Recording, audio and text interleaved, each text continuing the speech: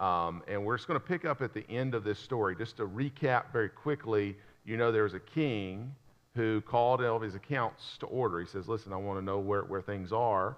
He finds there's one of his servants who owes him a whole lot. We can just, for our sake, say billions of dollars. He owes a lot of money, an unpayable debt. That servant, of course, begs and pleads, please forgive me, give me a few more days, give me a few more months, whatever.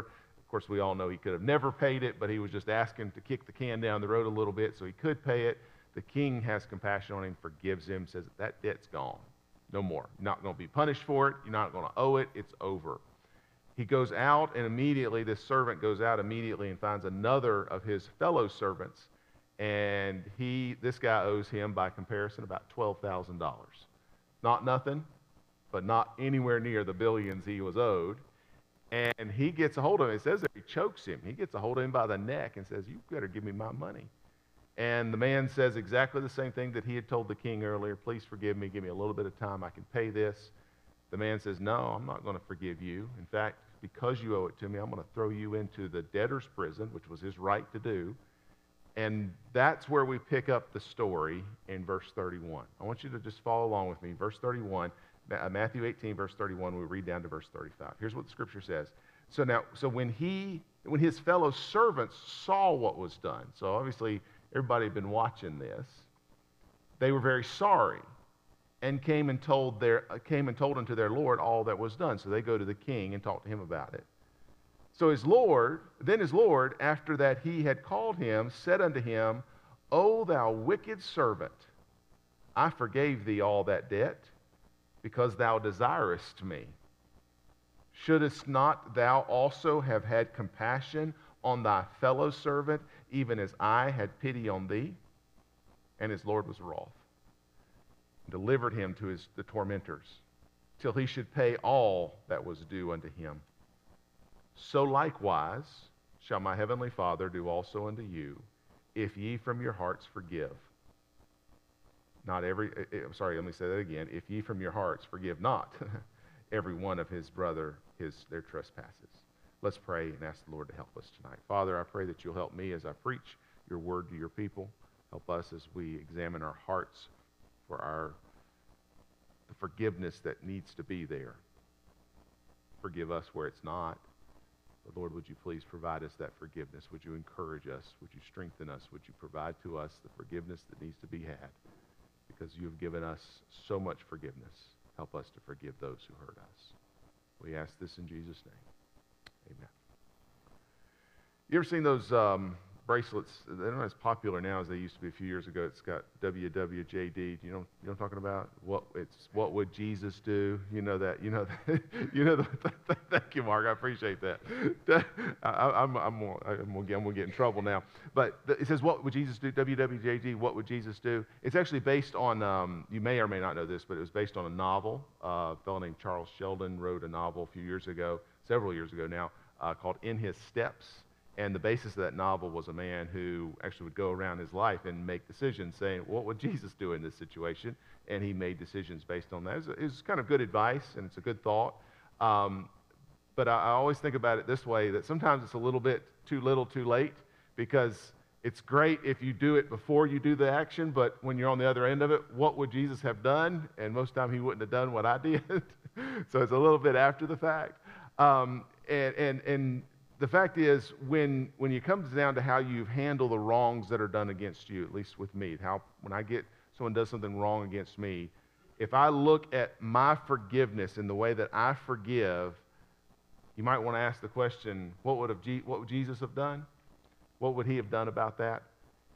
And if you're honest about it, you have to say, well, I don't think Jesus would have really liked what I did. I don't think he would have thought that my forgiveness of other people was honoring his suffering, honoring his shed blood in the same way. He wouldn't have been very happy with my forgiveness. He wouldn't have said, Matthew looks like he's grateful because of the way he's forgiven. You wonder if the Lord would assess us in that way. I think he would say, well, it looks like Matthew doesn't quite understand that he's been forgiven so much because of the way that I have forgiven others. Most of our forgiveness, I would dare say, most of the way that most of us forgive other people falls miserably short of the forgiveness that we've been given.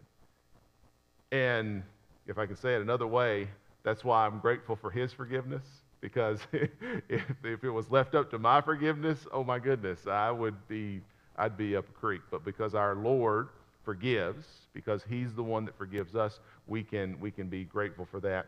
But when your forgiveness isn't quite right, and I'm looking at this servant here, his forgiveness was not quite right.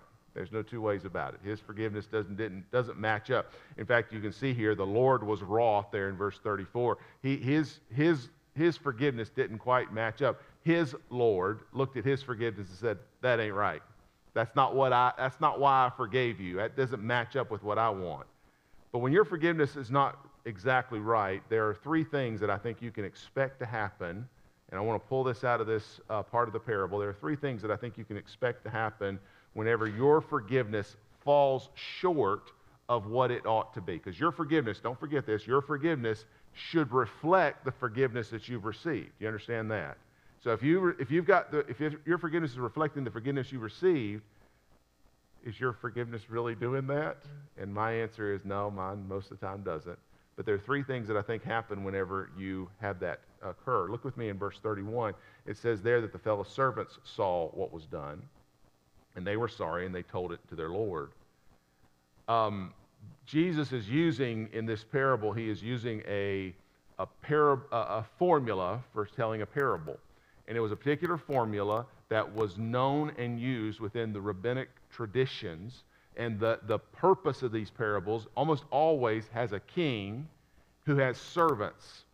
And those always are pointing to the king being God and the servants being God's people. It always was the way that they would do these particular parables. And Jesus is just following in those footsteps of the rabbinic tradition. So the king is the Father, God the Father. In fact, even in verse 35, he gives us that thing to unlock it. And he says, likewise shall my heavenly Father do also unto you. So he's kind of helping you see the connection there between that.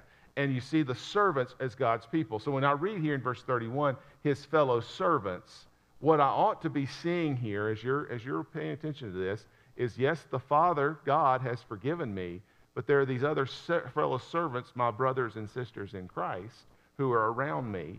And what should happen whenever my forgiveness falls short, when I'm not forgiving the way I'm supposed to forgive, the thing that you should actually not only expect to happen, but you actually should be hoping is happening, is exactly what happens in verse 31.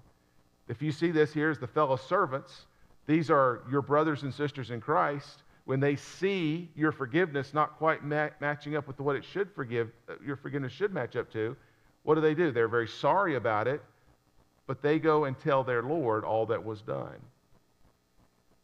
If your forgiveness, you're not forgiving the way you should forgive, the first thing that should be happening, absolutely should happen, is there ought to be a church full of people talking to the Lord about your forgiveness.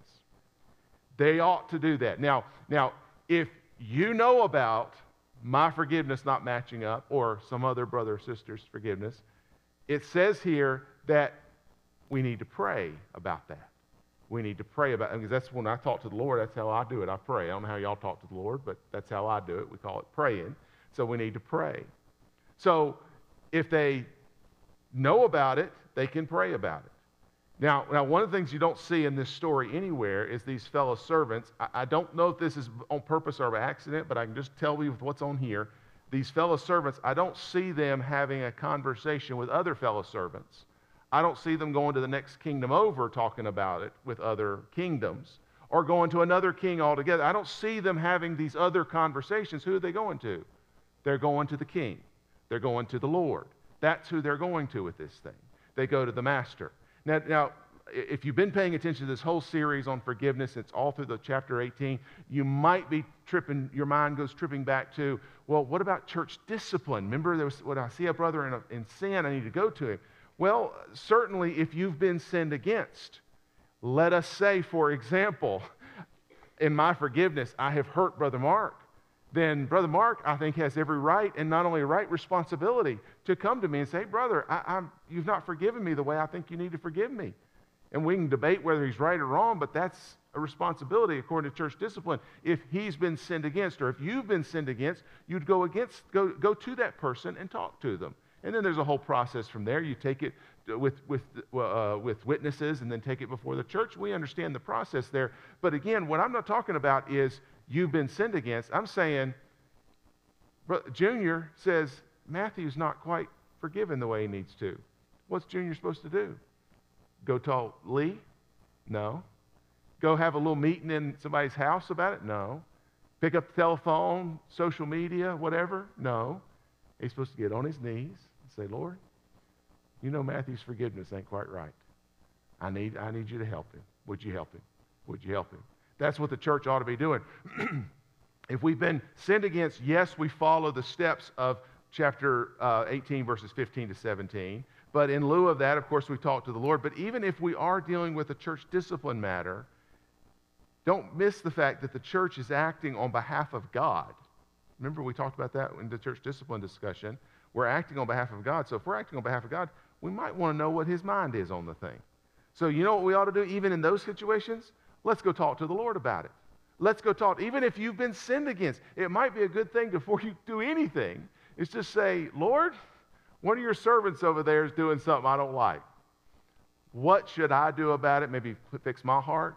Would you talk to him about it? Because can I just bring out to you, this is one thing that I always try to remind myself about on all this. Either this whole Christianity thing is real or it's not. And you say, well, what's that got to do with anything? Let me help you explain. If this is real, that means God is real. And if God is real, do you know what God can do? At least the way I believe about God, anything he wants to do. And if he loves you and he cares about you, and I believe he does, and we are off in sin, and one of his other children says, hey, there's one of my brothers that's off in sin, do you know what God can do? Without you lifting a finger, he can mess up his little apple cart and set him in the right direction. That's what God can do. God can do that. Now, if on the other hand, this whole thing is just a charade to make you feel like you're a good person, then of course, you got to put your hand to the plow and you got to fix everybody around you. But what does these fellow servants do? They are talking to the Lord because they know that the Lord, in this case, is the one who's capable. So what I'm doing, I want to be very clear with you what I'm doing right now. I'm encouraging McConnell Road Baptist Church members to talk about each other's forgiveness or lack of forgiveness. I want you to do that. But that conversation needs to be to one person, and that person is our Savior, is our God, is our King. You see, we all answer not necessarily to each other. Yes, I know that what we do affects one another, but you know who we all answer to? We answer to God. And if you'll pray for me about my sin, God will fix me.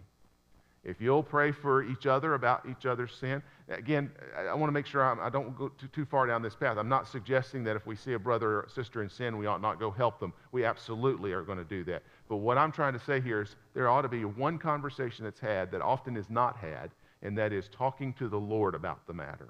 Praying to God. Lord, you know what's going on in that situation. Because sometimes, you know what? Sometimes you don't know all the details. Ain't that right?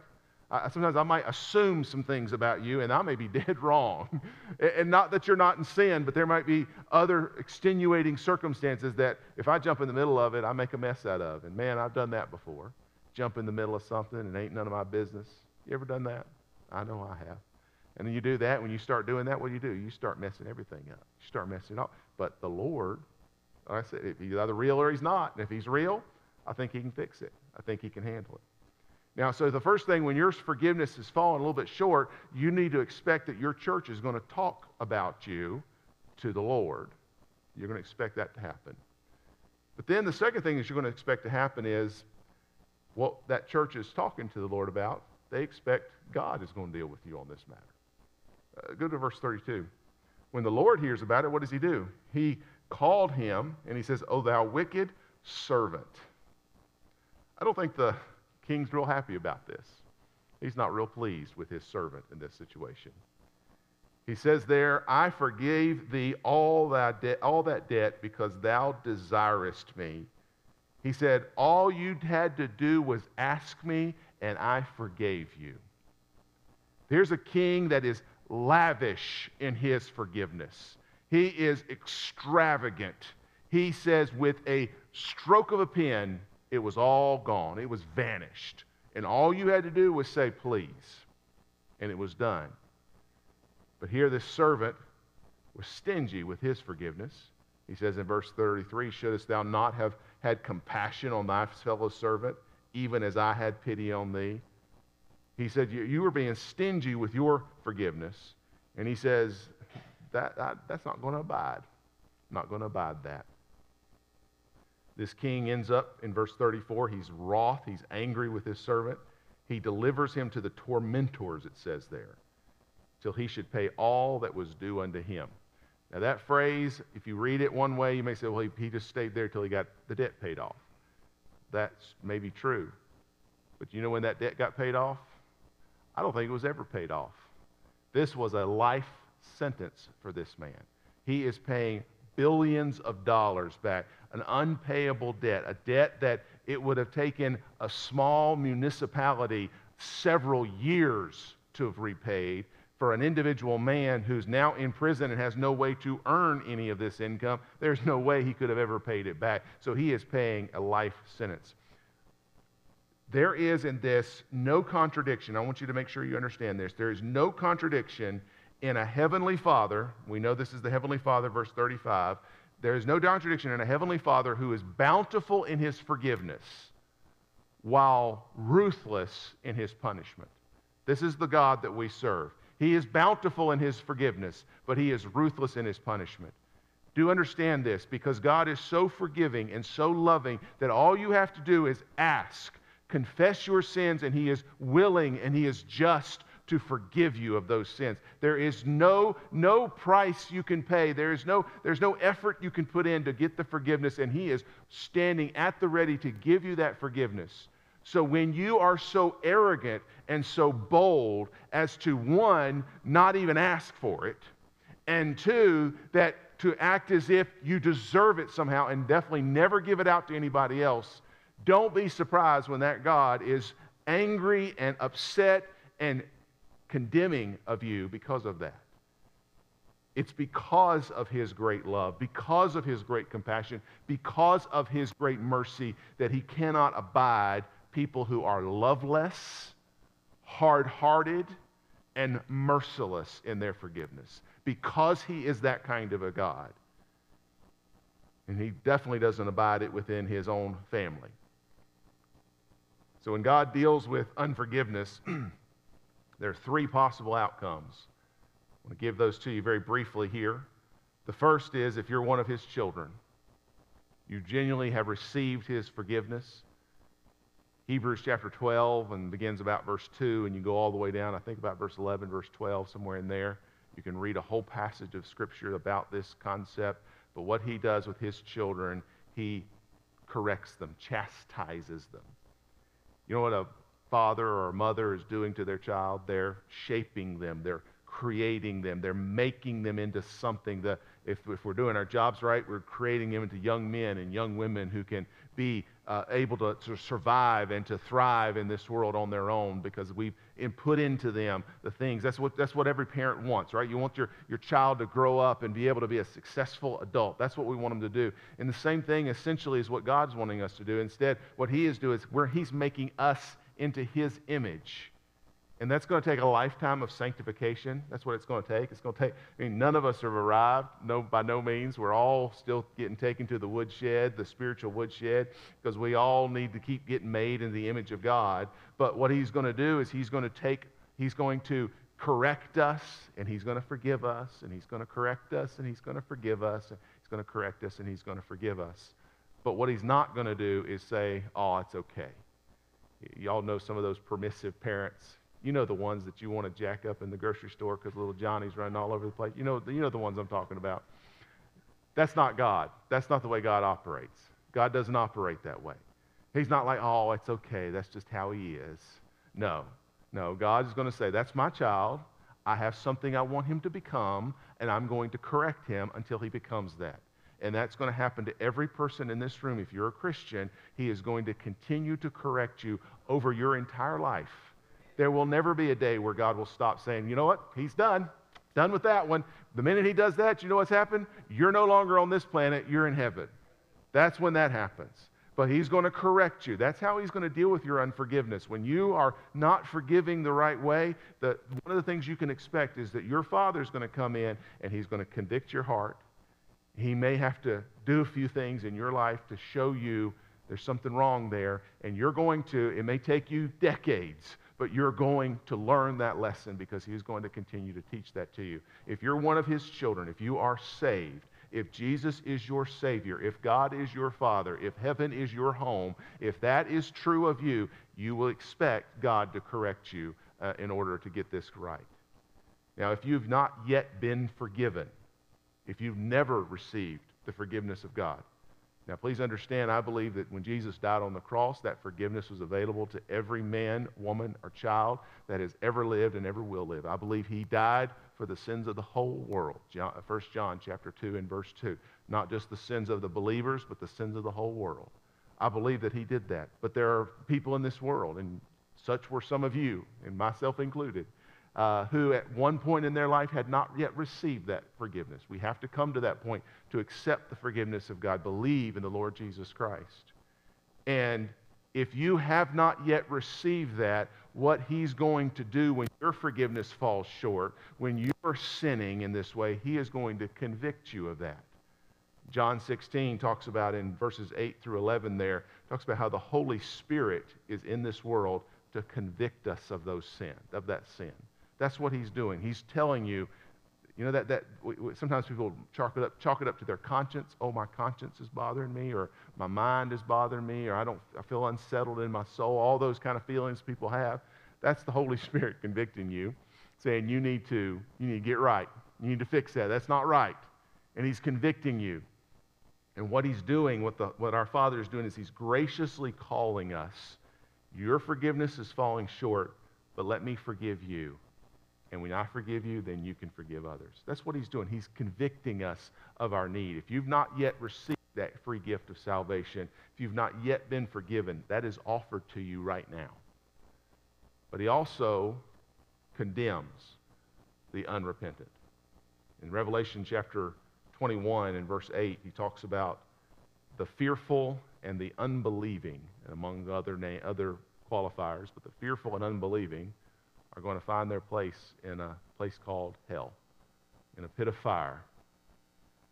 They won't forgive because they won't accept his forgiveness.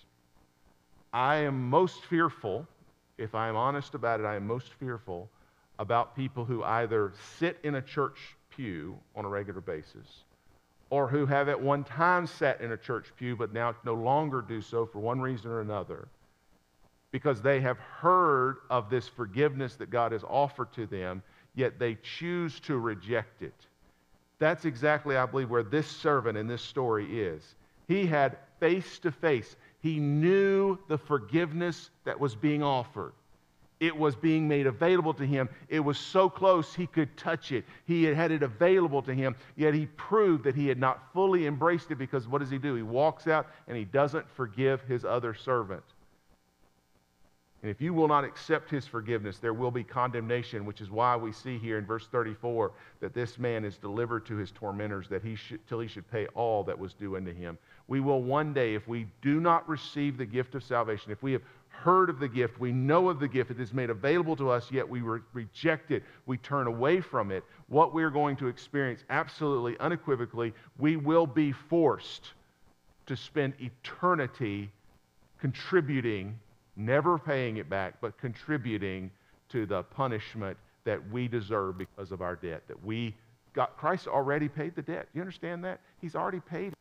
Yet because you reject it, you are now going to be in this position where you're going to have to endure the punishment of it for eternity. So if your forgiveness falls short, you can expect for God to deal with you. Whether you're a son, he'll correct you. If you're an unbeliever, he'll convict you. But if you ultimately turn him away, he will condemn you. But he's going to deal with it. He's going to deal with it.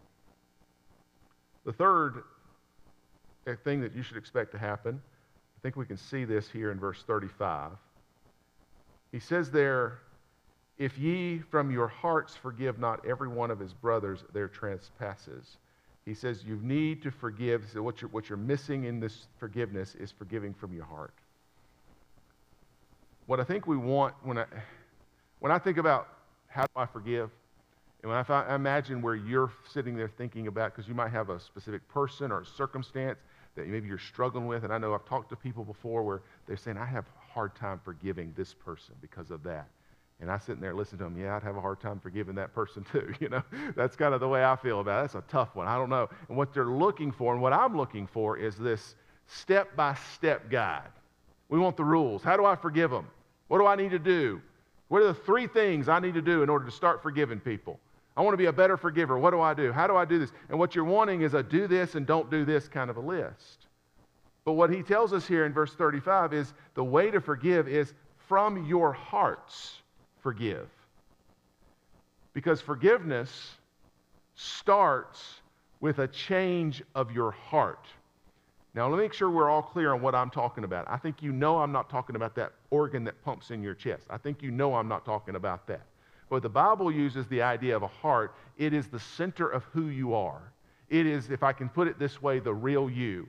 That part of you that if you were to drop dead right now, that would continue to live forever. That part of you that's listening to me right now, not your ears, not even your brain, but that part of you that's hearing what's being said, that's feeling, that's thinking, that's emoting, all of those things, that's what your heart, it's the source of who you are. In fact, Proverbs 4, verse 23 says that the heart, it's from the heart that all things flow. It talks about all the issues of life flow from the heart. It talks about the things that you do, the things that you believe, the words you say. All of that comes from your heart. So we understand, I think, conceptually what the heart is. But here's the problem. The Bible continuously tells me that heart, your heart, my heart, it's messed up. It's a messed up heart. Jeremiah 17:9 says the heart is deceitful above all things. It's desperately wicked. So I need something to be changed in my heart. So he says, go back to verse 35. He says, if ye from your hearts forgive not, so therefore you need to forgive with your heart, he's saying to us. But I've got this heart that needs to be a forgiving heart, but my heart naturally is not forgiving. My heart naturally is hateful. My heart naturally is vengeful. My heart naturally wants to get back at somebody. My heart really gets, maybe you're a person that gets your feelings hurt, and your heart's hurt because of what they did to you. Your heart is, there's all kinds of reactions, but our hearts naturally are not bent towards forgiveness. Our hearts are messed up. So we need a change of heart. Here's the good news. God is in the heart-changing business. That's what he does. Ezekiel chapter 11 and verse 19 says that he's going to remove that heart of stone and give them a heart of flesh. He's going to take that heart that's not what it's supposed to be, that's not working the way it's supposed to be, that's broken, that is hurt, that is hateful, that is hardened against other people and circumstances. He's going to take that heart. He's going to take that one out. He's not going to just go and repair it. He's just going to take it all the way out and give you a whole new one. He's going to start over. So if I want to forgive, I'd like to give you the 3-step plan to forgiveness. I wish I could give it to you. I'd make it on a little bookmark, and I would give every one of you the 3-step plan to forgiveness. But I'm just going to tell you the only way of forgiveness is to ask God to fix your heart. You're just going to have to say, God, that person's too mean. I can't forgive them. That person hurt me too bad. I can't forgive them. These circumstances are too complicated. I don't know how to forgive that person. You're going to have to, at some point, level set with the Lord and say, Lord, I can't fix this. I know what the Bible says. I value what Jesus did for me. I understand all of those things, and I want it to change my attitude towards that person, that situation, and that thing, but it's just not. You're going to have to fix that for me. And he says there that if we will ask him, he will change us. I like the way the psalmist says it, and the psalmist was talking about his sin in Psalm 51. He says, create in me a clean heart, O God, and renew a right spirit within me. I think the minute that you get to that point and you say, I understand all the facts, and the facts are helpful and necessary, that's why we have the Word of God, but I understand all the facts, but you have to understand that my heart, it just doesn't want to forgive. You're just going to have to take it to the Lord. So you're going to have to, the third expectation, if you want to see forgiveness, if your forgiveness is falling short, the expectation you better have is that God is going to change your heart. Yes, he's going to deal with you. He's going to convict you. He's going to correct you. But where he's going to lead you to is that place where you're on your knees and saying, God, I can't fix this. You've got to change my heart. So what does Jesus think about your forgiveness? Well, I can just tell you right now, I don't know exactly what you're dealing with, but I'm about to tell you he ain't real happy with it. It's always going to fall real short. I hate to set you up for failure like that, but that's the truth of the matter. None of our forgiveness. He says even in Isaiah, he says, all the best that we have to offer, our righteousness is a filthy rag. So I can guarantee you your forgiveness ain't much better. But fortunately, he's a Savior that's full of grace, and he's full of mercy. And you just need to ask him to change your heart.